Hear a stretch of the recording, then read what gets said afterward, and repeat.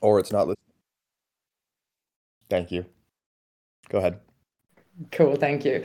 So the first of these key factors is obviously the flexible and responsive social architecture of the Discord and the other platforms that enable the community to thrive. So as we've seen and as we've also heard from different core team members and Discord members, everybody in Discord is actively encouraged to take initiative with regard to the structure of the Discord, from starting conversation to creating new channel, organizing voice calls, and generally organizing community activities. And one first example of this community-led approach is the swim team, obviously, which then has been turned into the pool grants program. Secondly, the core team's accessibility and active involvement in the Discord has also definitely contributed to creating such a good environment. And specifically, the PoolTogether Inc.'s commitment to working in public has reduced the information asymmetry between the core team and the community, while at the same time fostering a transparent social environment where participants feel very comfortable expressing their opinions. As one core team member told us, telling us about the story of PoolTogether and the deep involvement of the core team in the Discord. If you're on Slack and your community is on Discord, you're not going to make it. So having this environment where community members and core team members interact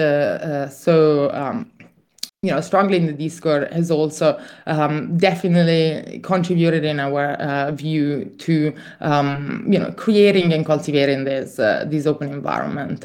And another good use case for this was obviously the PoolTogether's approach to treasury diversification, showing the core team's commitment to listening and learning from the community.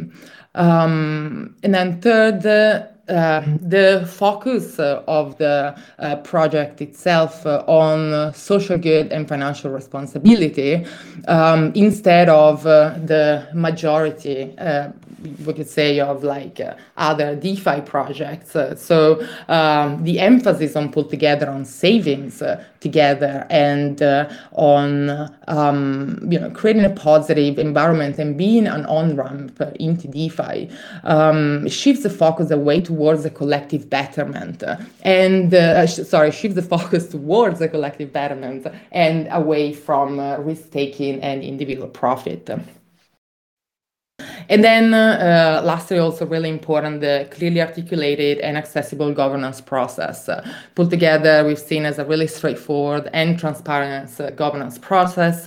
Information is easily accessible and makes it really easy for token holders to participate in improving the protocol.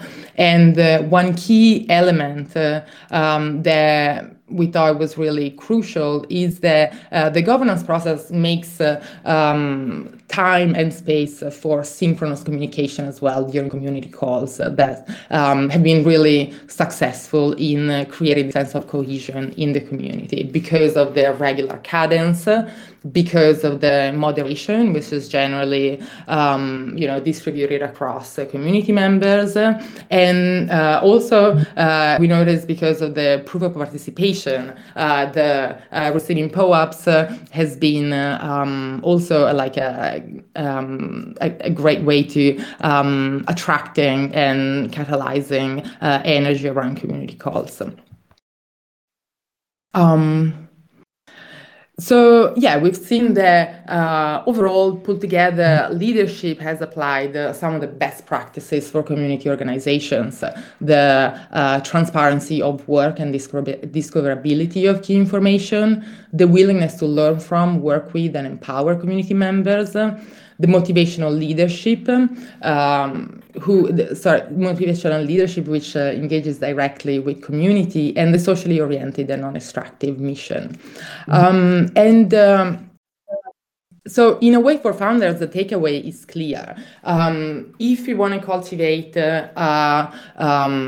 positive and welcoming community, it is the responsibility of the core team to personally embody the culture and the values that they would want to see in the communities. But as we'll see also, this commitment to openness has created some kind of ambiguities and tensions that are becoming, we think, increasingly important for DAOs and decentralized projects to approach. And I will pass it to Joanna to discuss the second part. Thanks, Laura. Yeah, I'm Joanna. Hi, everyone. So now we're going to talk about what we all thought was an extremely interesting topic, and also something that you as a community have been discussing, which is basically labor and compensation. So this is kind of like, yeah, a bit of a flashpoint for the broader DAO space, like how should people be paid for their work inside DAOs? Like, what is a fair way to do it? What is an effective way to do it that is conducive for kind of really interesting and proactive contributions. I think it's cool to look at the labor and compensation issue within PoolTogether because, and I really like this tweet from Leighton about PT being a kind of talent funnel for DeFi. So like a number of PoolTogether community members have gone on to do interesting stuff, like also with other protocols. And that's kind of like not surprising, maybe thinking about like how the culture that PoolTogether has, it makes sense that you would kind of have people flourishing and developing skills and then going on to kind of bring that knowledge elsewhere, which is really cool. Another thing that we kind of like noticed when we were trying to come to terms with like how labor happens inside this community is that it was like a little bit blurry initially, even like who is part of the core team and who is actually just like a super user in the Discord. Which is like almost it seems like a good sign in a way because it just shows like there isn't this like weird hierarchy between a core team member and like a Discord user who's like a really active contributor. Everyone has like kind of an equal say and an equal position. So I think that's really important. I think someone might have their microphone on. Got a bit of background noise here. Oh, good. Thank you. We got But yeah, it's not all sunshine rainbows, obviously, and this is probably something you've all noticed yourselves. Like, it's a tricky issue, thinking about like what is fair payment for everyone. And as one interviewer that I won't name, they called this the unpaid intern problem of DAOs. So it's like not just something that's affecting PoolTogether, but it is something you see just across the board in different Web3 organizations, where like what we really want to avoid is going kind of like regressing to this model that you see in corporations where you take the legal interns and it's like they're expected to just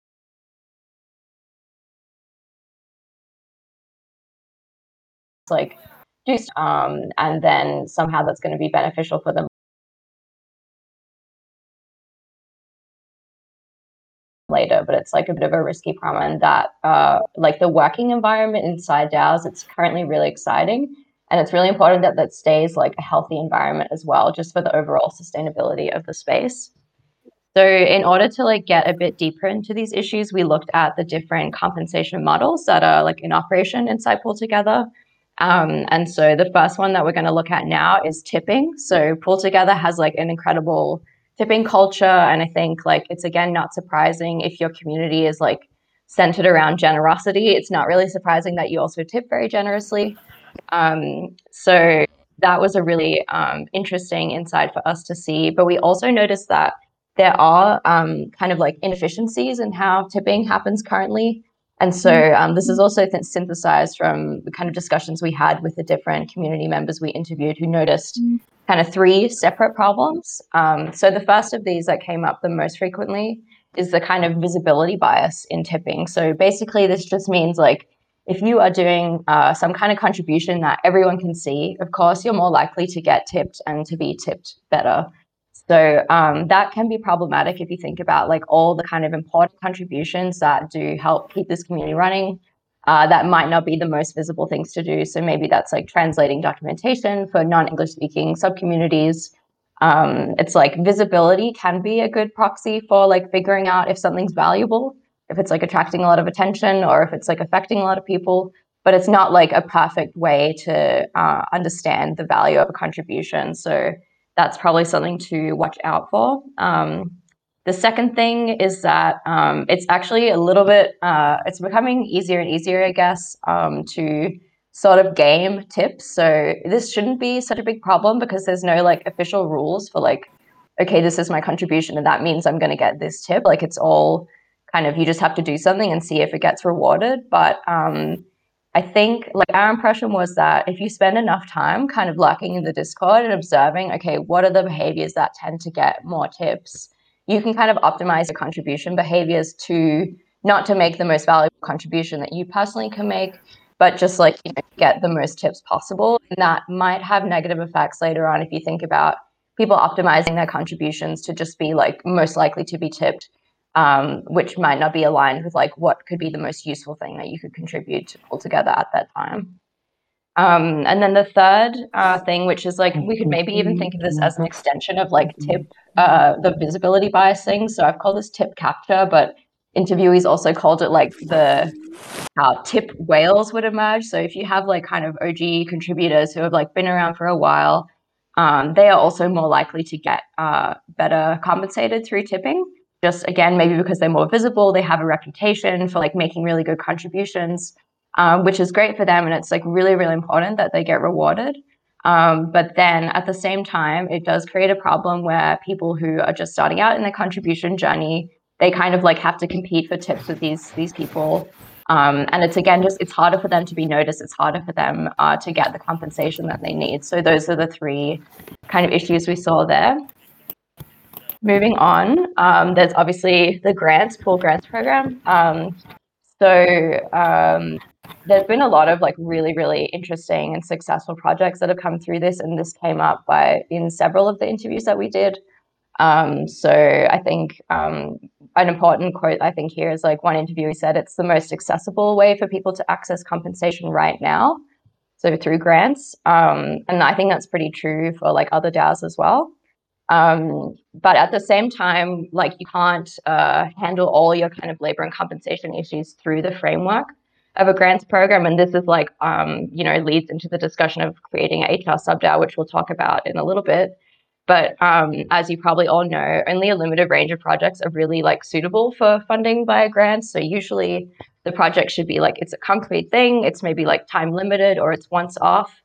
And the problem with that is like there's a lot of contributions that are really important for community maintenance or for protocol maintenance in general that fall outside of this kind of scope. So like general like tasks that are more ongoing, that are like smaller, that are not once off, but yeah, basically like continuing over time, these kind of maintenance tasks.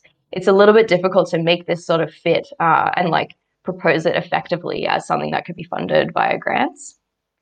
Another big issue with grants programs that we kind of heard about in the interviews, and it's also something that has been discussed in the Discord, is that like your ability or your compensation through the grants program is really dependent on your ability to demand like, hey, I want to get paid this much money. And like, that's fine, but like not everyone is really comfortable with doing that. I know I have difficulty like demanding like, okay, this is like a fair price for my labor. This is like what I contributed. And it kind of like outsources this task of defining the appropriate compensation to a community member. And it might be that community members aren't super confident in doing that, at least not initially. So that might be like an interesting problem to solve. So like instead of like having it all dependent on someone being really good at stating their terms, maybe creating other support systems there is probably something to think about. Then the third issue with the grants program, and this is an interesting one, where it would be like cool to do further research into, I think. But sometimes you get the impression from like grants projects that are successful, it just feels like a bit of a miracle. It's something that's usually like someone is really proactive and they have this great idea and it like all works out really well. And then when it's like, okay, well, how can we get more people to like propose stuff and carry it out exactly like this? It's like not really clear what you should do. So inside PoolTogether, there was also this microgrants program. And, maybe this will also change in the future. But what we heard in interviews was that it was a little bit difficult to get that like proactive, this kind of creative idea generation going. But like, I think an important point here is just that it's not like a miracle and it's not a black box. Like these successful grants projects are very much like shaped by factors that you can track. So like what conditions are people like working in? What does the community feel like? Do they have enough like support for like creating, scoping their grants? Like, do they feel like they should be the ones taking initiative in the first place? And so like, as we've seen, like just in this section, there is quite a bit of uncertainty and like a lot of difficult questions that someone proposing a grant has to answer. And it could be like, if you made that part easier, that you might see more proactive proposals through the grants program. So that's like one potential way to maybe think about that problem. PoolTogether obviously also has these ops teams. So there are two, I guess, right now for Ethereum and Polygon. And there are, I guess, some like small issues here. This is like kind of feels a little bit different in terms of like the kind of labor and compensation model that's happening here, but probably still worth briefly discussing in this presentation.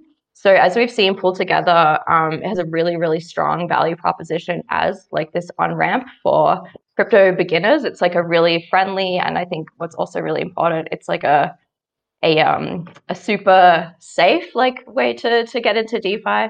But at the same time, it's like a complex technical project and it has a complex infrastructure that would very much benefit from like the support and contributions of technically literate and skilled community members. So it's kind of like, you know, how do you create a community for PoolTogether where you are bringing in more of these skilled people on the tech side, but like also keeping it really like still this accessible community for crypto beginners. So that's one issue there.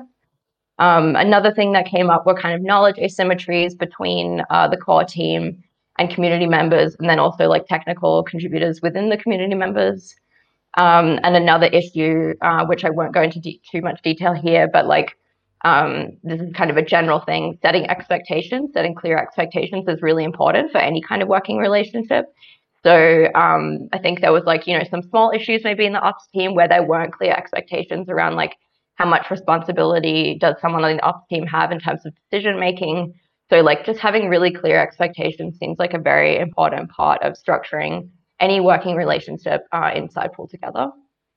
So thanks everyone. The section's kind of long. We're on to the last part now. And this is, yeah, a really interesting part. So the HR sub-DAO, we were really fascinated to see these discussions emerge. And yeah, recently there was also, I guess it's the P-tip from Leighton, which is like where this diagram comes from, kind of scoping out like, yeah, what would it mean to kind of tackle some of the issues that I've just talked about through the structure of an HR sub-DAO. So like learning how to structure these part-time and full-time roles and creating like this contributor journey or multiple journeys that like would lead you to like, yeah, okay, I'm going to lean on tipping to get paid. I'm going to try and apply for a grant, join like an ops team, or like apply for an actual job. And so I think this will be like a really, really important development. I'm really looking forward to see like how this kind of comes into being. And just for this final part, like we wanted to share a few like potential challenges that we think might be interesting for the HR sub-DAO to consider as it's like kind of in this stage of forming itself. So the one thing we noticed is that there are certainly a lot of differing perspectives on like what compensation or what kind of work is actually valuable and how should we compensate it in general, just within the community based on what we saw in the Discord, on the forums, and in the interviews. So there are generally kind of disagreements around like, you know, technical labor versus like more kind of soft skills or like, you know, being a dev versus being a community manager, like what kind of payment structure do you need there? Is it better to just encourage only like proactive contributions that are then retroactively paid? So just get everyone to take initiative and see if they get paid later, or like to have people have a more secure employment position. So, I mean, basically the point here is just that like, I think you're probably going to have a really interesting debate as a community around like, what do we think is valuable work? Like, how do we define that? And it actually gets into some pretty philosophical territory. So like, being aware that you're probably going to face this consensus like finding process and that it might be like more complicated than it seems to like figure out like what work deserves to be paid how much. So that's maybe something to be aware of.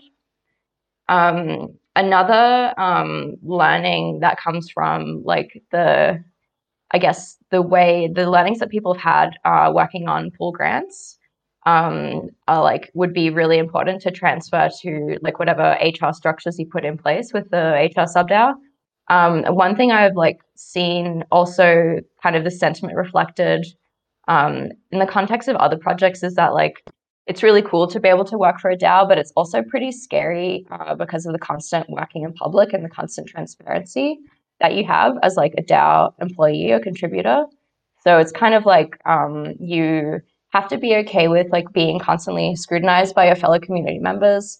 And also like knowing that you could be fired at some point, and that like firing could be an extremely public process. And so it's a difficult thing because in kind of classic human resources, you would have a more of an emphasis on like a bit more privacy and discretion around these kinds of issues. And that is like important for people to feel just like comfortable in the workplace and not feel like super overexposed. An additional problem to this, like on top of this high level of transparency, there tends to be like a lack of these like clear HR guardrails. So there might not be any formal processes for like if there's a conflict between people, how do you mediate that conflict? Like there are all like existing structures that allow you to address this, but they're like not in place at the moment. By having this like really like overexposed kind of high transparency environment and a lack of formal processes, you definitely run the risk that conflicts become like very emotional and they become about personality clashes.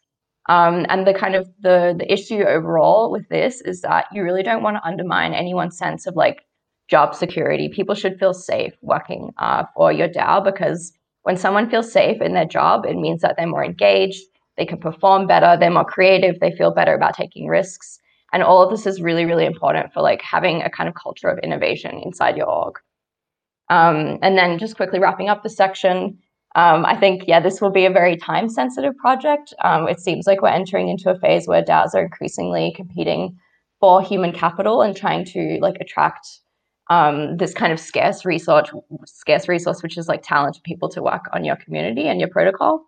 So it's like, I think that it seems like PoolTogether is like moving forward at a really good pace on this issue. And I would definitely like encourage to like keep up that rapid pace, because it seems like this is definitely not a problem you can like delay solving. I think like DAO contributors are becoming more professional. They're like knowing what their own leverage is and like what they can ask for. And they might, I feel like it'll be like normal that people will start to demand more benefits, like they want more flexibility.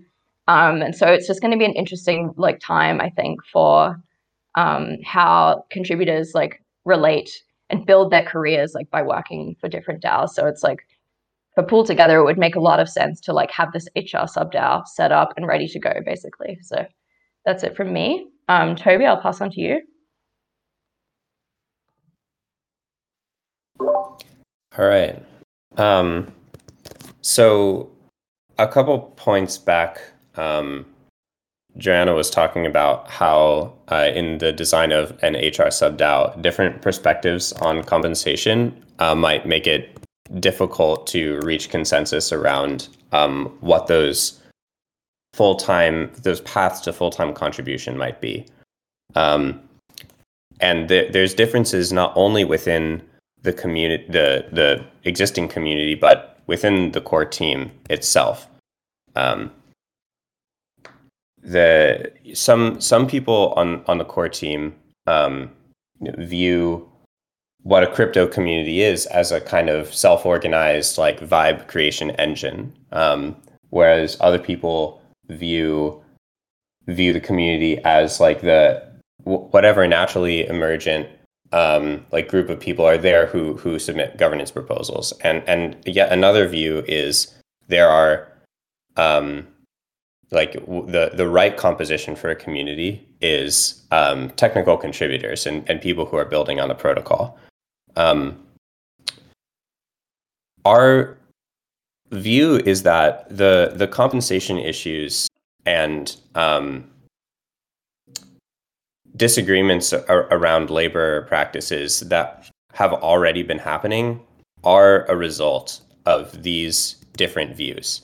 Because there isn't lack of alignment on what types of contributions are valuable and how the community ought to be composed, you kind of have a contradictory thing going on, where on the one hand, PoolTogether is very open.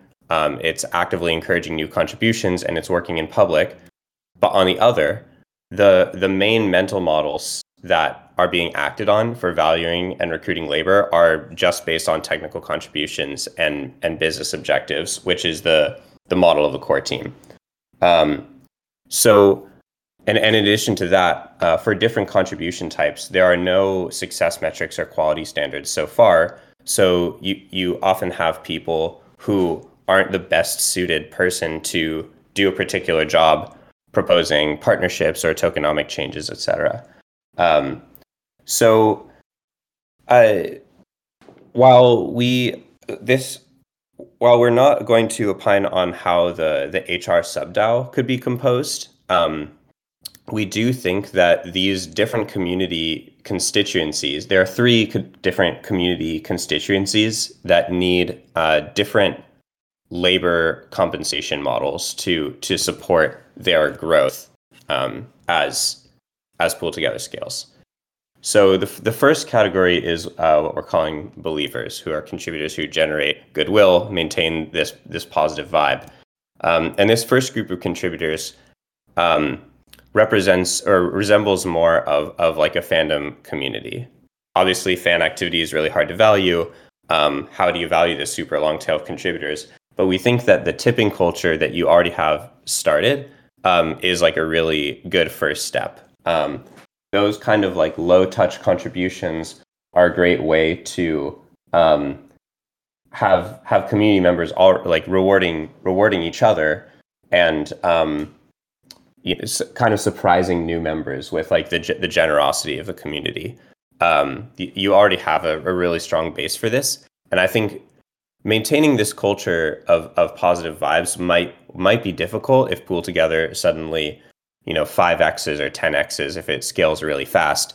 So in order to preserve that culture, one thing that you might think about is having highly active participants being granted more substantial allowances of tokens with the expectation that they kind of disperse them to new members as a form of encouragement.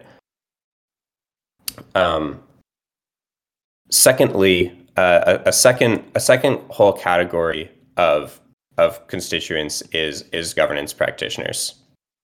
So this group of people you could define as token holders and users with an entrepreneurial mindset and technical literacy who are able to see strategic opportunities for a treasury deployment or tokenomics. Now, granted, there are some tokenomic experts in the community, so that's great.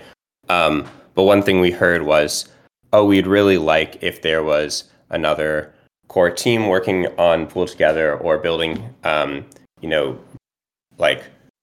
or proposing really high-level strategically advantageous partnerships. In a traditional corporate context, that would be done by executive employees or investors or board members, right? But in crypto, you don't necessarily want to hire those people onto the core team because you want to, maintain credibly sufficient decentralization. So you have an issue where that was recently just discussed in the HR sub-DAO forum discussion, where you might not want centralization. You might want to have those people be others, but how do you do that when the core team is the most knowledgeable, the most competent, and like has the most context? We think one way to solve that hasn't really been tried yet is to create a dedicated program separate from the grants program to attract really competent and qualified governance practitioners. And that project would have that committee would be positioned differently and try to attract a specific set of talent. I think it would maybe venture capital is like one pool of talent to draw from, or like hackers who are leaving an existing project and like want to go to a new project but don't know where that is yet, and would need to offer really significant token allocations, much more than the existing grants program, more akin to like an early employee at a company or something, because the only way to attract the level of talent and like entrepreneurialism is with significant incentives. An insight here is we don't think that the grants program in its current form is going to be enough to attract that type of talent. We don't think that's a credible pathway. And the third category is developers, app developers, and integrators. So these are technical community members who integrate the protocol in their own apps and services, build front ends, creating pools for their own communities.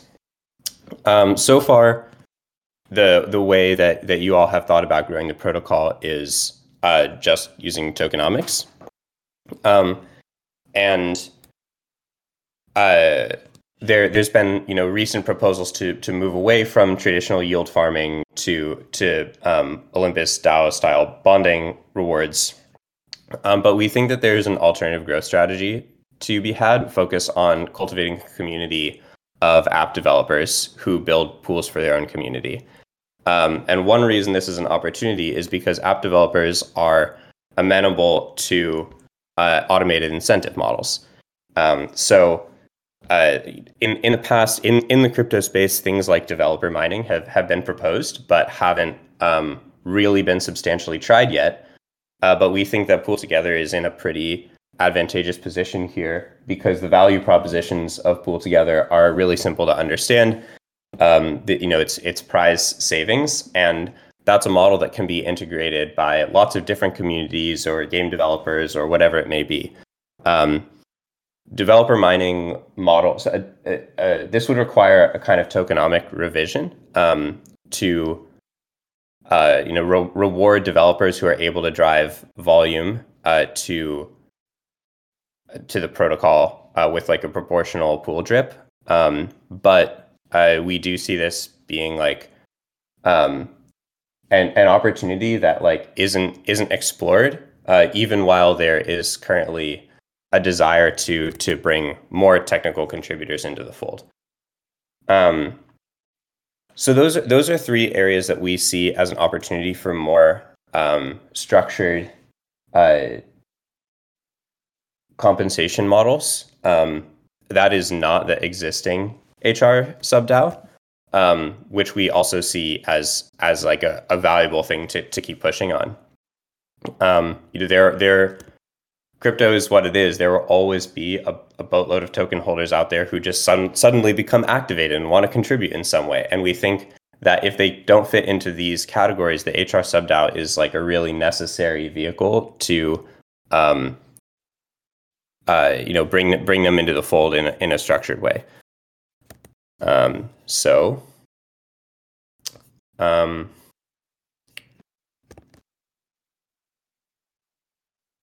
That's that. I guess we have a conclusion in the last part of the piece, but I'm not sure. But yeah, maybe Aaron wants to talk about that, but maybe we should leave some time for questions as well.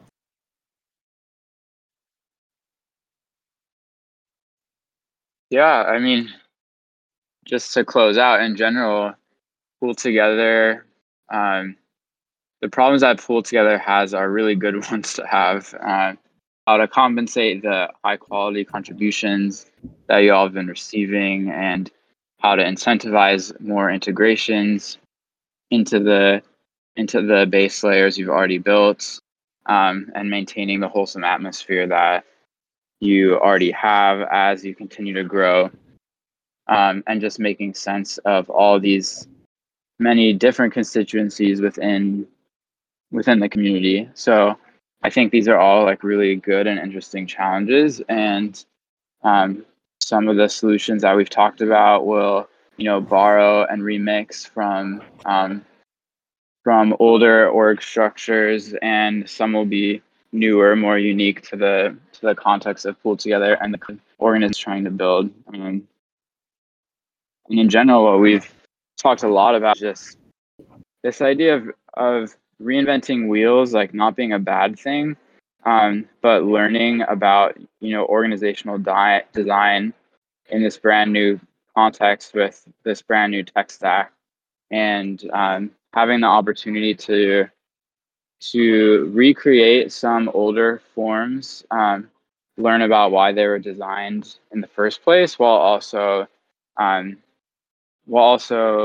leaving room for new ways of doing this, and that process being a really exciting one, and PoolTogether being in a unique position to actually set an example and a precedent for other groups in the space who are trying to do this.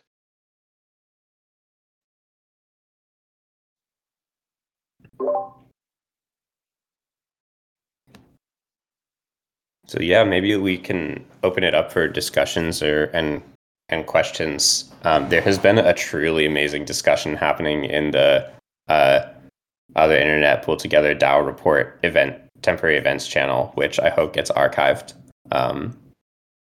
It'll get archived. Don't worry. This is Awesome. pretty good. This has been a pretty important subject. So, and it's one of those ones that's like really sensitive, right? People are kind of like almost afraid to talk about it. So, someone's got to be the guy that breaks the glass. Now we pick it up. I'll do it. Okay, I've just got a question for Brendan. Just based on the technical points that were raised, like what's your sort of reaction to covering off the the very possibly more technical level of not sure what the right word is, support or personnel that we need, and how that can be done based on the comments today? Yeah, I think that's a really important question. I also first want to say thank you to the OtherInternet team. This has been a really great presentation. There were some nuggets here that I thought were particularly interesting, and some of the small ones, like the tipping is kind of visibility biased, which I thought that's really interesting. I can sort of see evidence of that, or remember of that. But yeah, Mikkel, I think that was actually, I was going to pipe up and ask a question, which is kind of semi-related in what is the best way to grow our team of professionals that are in terms of developers, but also in terms of marketing and biz dev. Like, there's so many aspects to this beyond just development, And while I think there are some good prior examples that I've seen, in particular with Metacartel, in terms of funneling contributors, the actual HR structure and how to structure that, I think, is kind of an open question. So I was going to ask you guys, have you guys seen any examples of HR type structures or related structures that you think are particularly effective? Go ahead. No. I mean, I can. Maybe Joanna has an answer to this. I want to say, like, the first thing is, personally, I don't think there's necessarily a problem with that. The idea of, how this flow chart that Leighton created. How do you want to contribute? Like, full time, part time. That isn't wrong per se. But in order to make it successful, it just requires somebody to spend the time aligning on creating the kind of success metrics and models. When you're normally designing an organizational structure, you're creating a new role, you're hiring for them. You understand what KPIs that role is basically reporting to. What is their mandate? And I think having more clarity on that and thinking from that perspective will reward you by developing a more clear picture of where are the missing holes in the ecosystem, and can somebody who's working for the DAO, not PoolTogether Inc., fill that competently. So I think that's the place I would start from. Rather than thinking about it from a... I just feel like it's very uncharted territory, so I would maybe be thinking Joanna, about this issue in more terms thoughts of on this? okay, what are the good models that we could learn from, but you're kind of in a position to create the model that might work, and you definitely have the community culture that would support that. So yeah, I mean, just because there aren't so many good examples, it could just mean that like you're about to become the good example is all I would say there. So.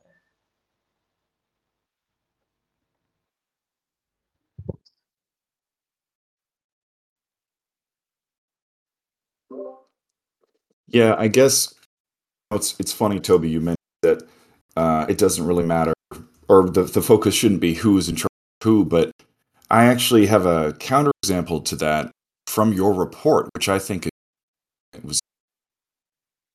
which was that some disputes need to be resolved in the background, and you have to find people you trust to conduct these conversations and make unilateral decisions that are fair and unbiased, but nonetheless. And I think that's really interesting.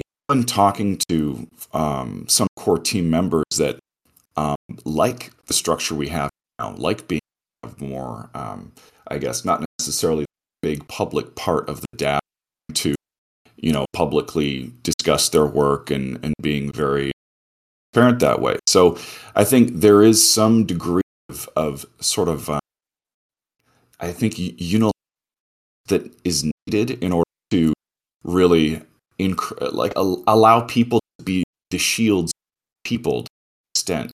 Not everyone is this extroverted person that can come pitch themselves and work in public as we are. So that's why I think there is a certain element of, having some structure for how to represent these other people that I think is really important. Go ahead. For sure. That I don't think that is to be undervalued. I don't know any other DAO that has like solved this, that has a structure similar to PoolTogether. But one project has effectively committed to hiring a DAO lead, an engineering DAO lead, and a recruiting manager as like their first hires, and then like going through like a multi-month kind of knowledge transfer process to those people. Exactly what organizational vehicle they're using to employ people under quote unquote this DAO is kind of a question. But yeah, I think it's clear that there will be contributors who don't want to be super visible, as you say, and having people to kind of like protect them and create a team for that is definitely important. Yeah, I'm assuming you're talking about Reflexor, and I've actually been talking to them a bit, and they said they will have like a legal wrapper for their DAO, which is also kind of an open question that nobody really talks about, is like what kind of legal entity is the DAO, which is also like important, or it could be important. I guess that's also an open question. Like, does it even matter? But in general, like most people on their tax report are probably expected to like say where they're getting this money from, right? And that'll be something that like I'm gonna have to figure out personally, is how do I correctly report the income that I've been making through the DAO. So yeah, I think that's definitely a relevant topic as well. Great, thanks, Brendan. Did we have other questions or comments on any other aspects if anyone wants to chime in with a microphone?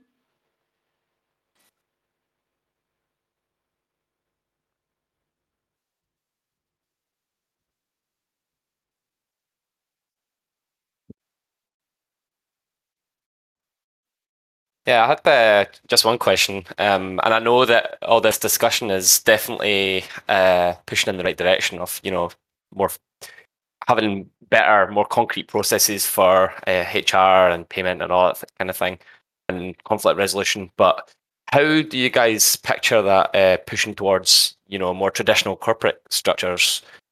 Because obviously DAOs are supposed to be a totally new, fundamentally new organizational structure. Yeah, What risk kind of is there to that we me, just I end up think about becoming, it as like an completely opportunity hierarchical to with reinvent or like all these different improve human ideas? resources. I also think one thing that tends to be like kind of a fear is that, okay, if we're starting to put structures in place, it might make things more hierarchical and like controlled and centralized. But like, I think a good way to think about HR for DAOs is like, you're putting the scaffolding in place so that all kinds of really interesting emergent behavior can actually start to flourish, if that makes sense. So like, what is the, like, you basically want to create the ideal environment for all kinds of like complex behavior to emerge, for people to like do things spontaneously and proactively. And like that stuff, even though it's like, yeah, at some point it starts to emerge naturally, I think to like kick it off, you really need to invest a lot of time and resources into like setting up this beneficial environment, and then you'll like reap the rewards, which is like in the form of yeah, like as long as you kind of stay true to your values. If you say, okay, we don't want to have like something hierarchical, if there's like a way that the community can always feedback on like as these processes develop, like, and if you have it as a goal that you don't want to become hierarchical, then like I think it's not such a big risk. But yeah, that's like a point that I want to underline, just that like setting up this scaffolding, even if it seems like it's like feels like going the direction of like traditional bureaucracy or something. It's actually like, it's almost like, yeah, you're just creating, it's like a form of like gardening or something. You're like kind of cultivating the environment that you need for the type of emergent organization that you want to flourish, basically, is how I would think about it.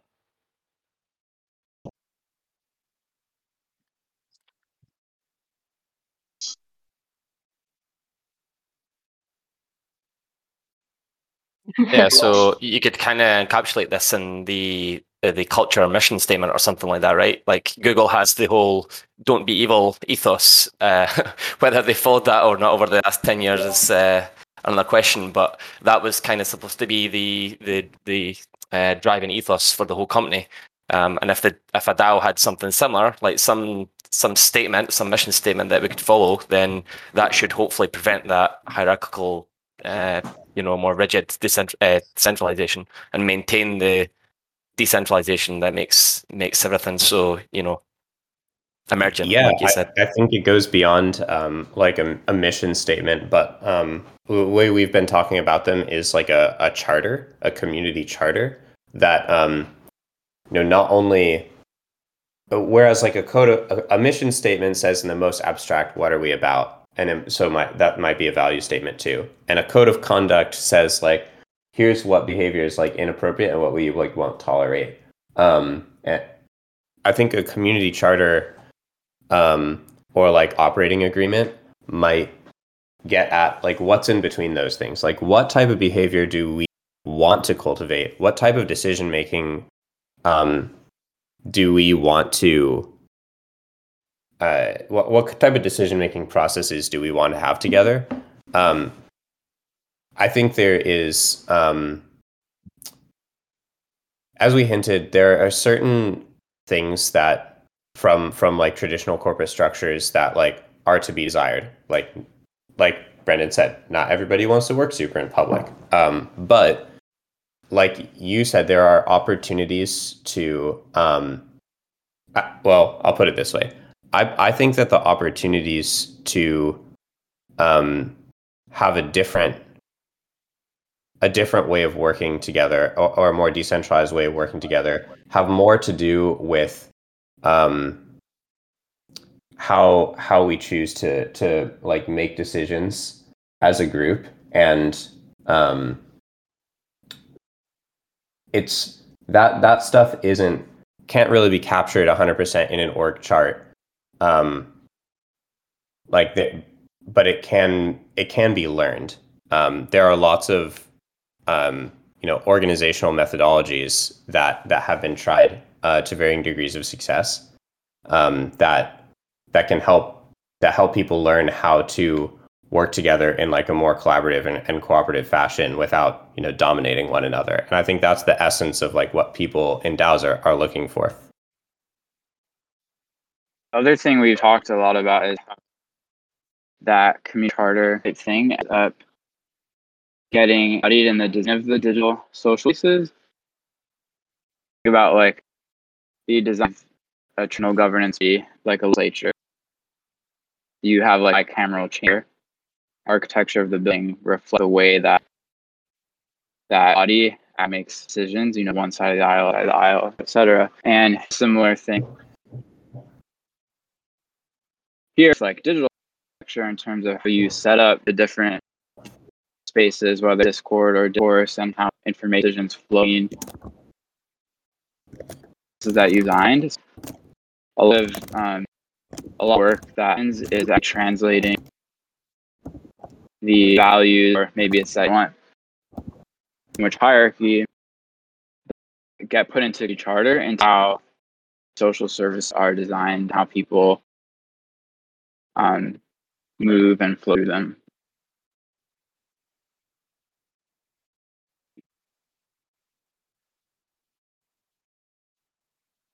One question I had was, you wrote like some of the weaknesses that the Coordinate program has, and I think I agree with all of those. I would say so. But Like, what is I your feel general like assessment of like, initially when I was looking is at it it, I was something like that not so sure is if I was sold valuable? on tipping as You know, a is it kind compensation of working, model but for it could be DAOs in improved? general? Or But I think it has a lot of benefits, and like as we saw, there are these like smaller contributions as maintenance work.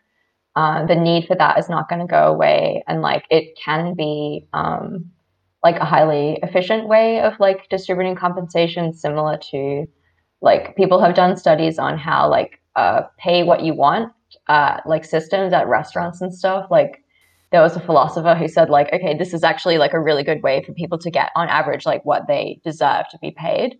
So I think there's something interesting there, and I feel like there were already maybe some ideas in the chat suggesting like ways that you could just tweak the way that tipping happens, or put some kind of like guardrails around it. So that might be like taking a whale, like oops, like out of the pool, or like so that like that they don't get allocated too much, and like people also do that voluntarily. It sounds like people also discussed in the chat like that tipping might like happen by like a community advocate, and I also think like it could be cool if there's someone in charge of like making sure that all the invisible contributions are actually made visible through the various like within the community, the channels that you have, whether that's like the newsletter or the calls, like being like, hey, you might not know, but this person is like doing really cool work on this, and like maybe that's something you do already. So I kind of think like, yeah, I think tipping is good. And like in a culture like PoolTogether where it's super generous and altruistic, like it's like definitely good. But it's just about like you guys as a community coming up with ways to like rein in some of those like less efficient like aspects of it, I guess, if that makes sense.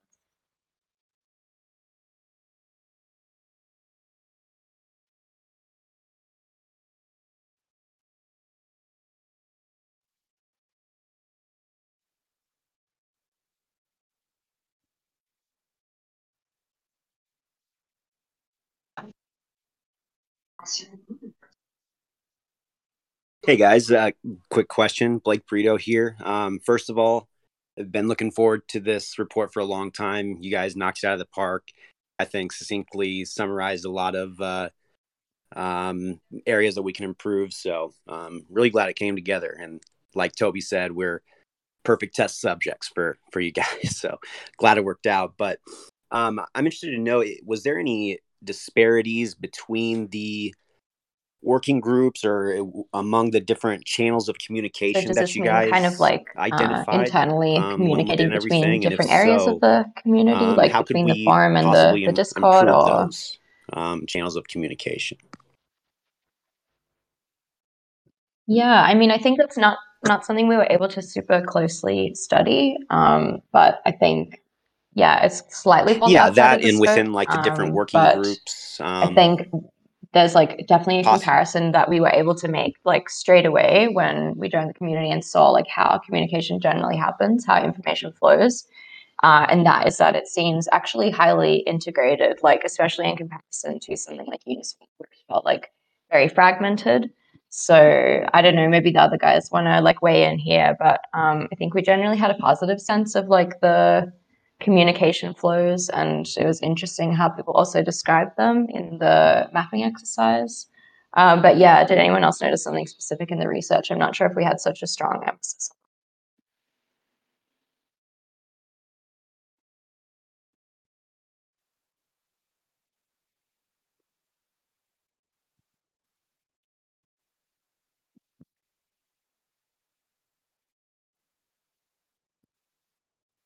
Yeah, we didn't see like very super deeply inside like grants programs communication internally or like operations team Exactly. internal communications, but I wish we did. Next grant. Well,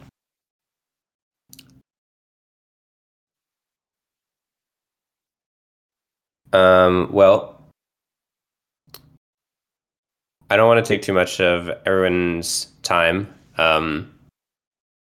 So please just enjoy the meme inside the meme, of which is I think a great place to stop. The overall, if I had one thing to say to you guys is like I can't imagine a community that is more suited to tackle these challenges. And like, despite some of the issues that you've had in the past around compensation and stuff, it's really obvious that there is a lot of trust and goodwill in this community. So that's everyone here and like everyone who's contributed a lot definitely deserves to be commended for that. You guys are doing great work, and PoolTogether is sick. So, feel free to, I guess if this channel stays around, like feel free to like ask questions after the fact, and we'll try to follow up if talking on voice wasn't your jam. But yeah, thank you for inviting us into your community to do this work. Thanks, Toby. We really appreciate it. And the rest of the other internet team as well. Yeah, thank you, Toby. You all. Yeah, I also Thank you. I think this is really great. From the grants committee side, it's always really hard to tell ahead of time what's going to work and what's not, especially if you haven't worked together with the people beforehand. But I think this is definitely like the best case scenario for the outcome, from my point of view. And I'd also be happy to continue chatting with you guys. Yeah, thanks to the grants team too. Yeah, absolutely. Thanks to the grants team. You guys rock. I am curious about the lawsuit stuff, but maybe we should. Get Okay. Well, I'll do a quick comment on it, but we should turn off the recording or remove the recording. Oh, good idea. Greg, can you do that? Oops. One sec. Doing it right now. Whee! I'm just laughing at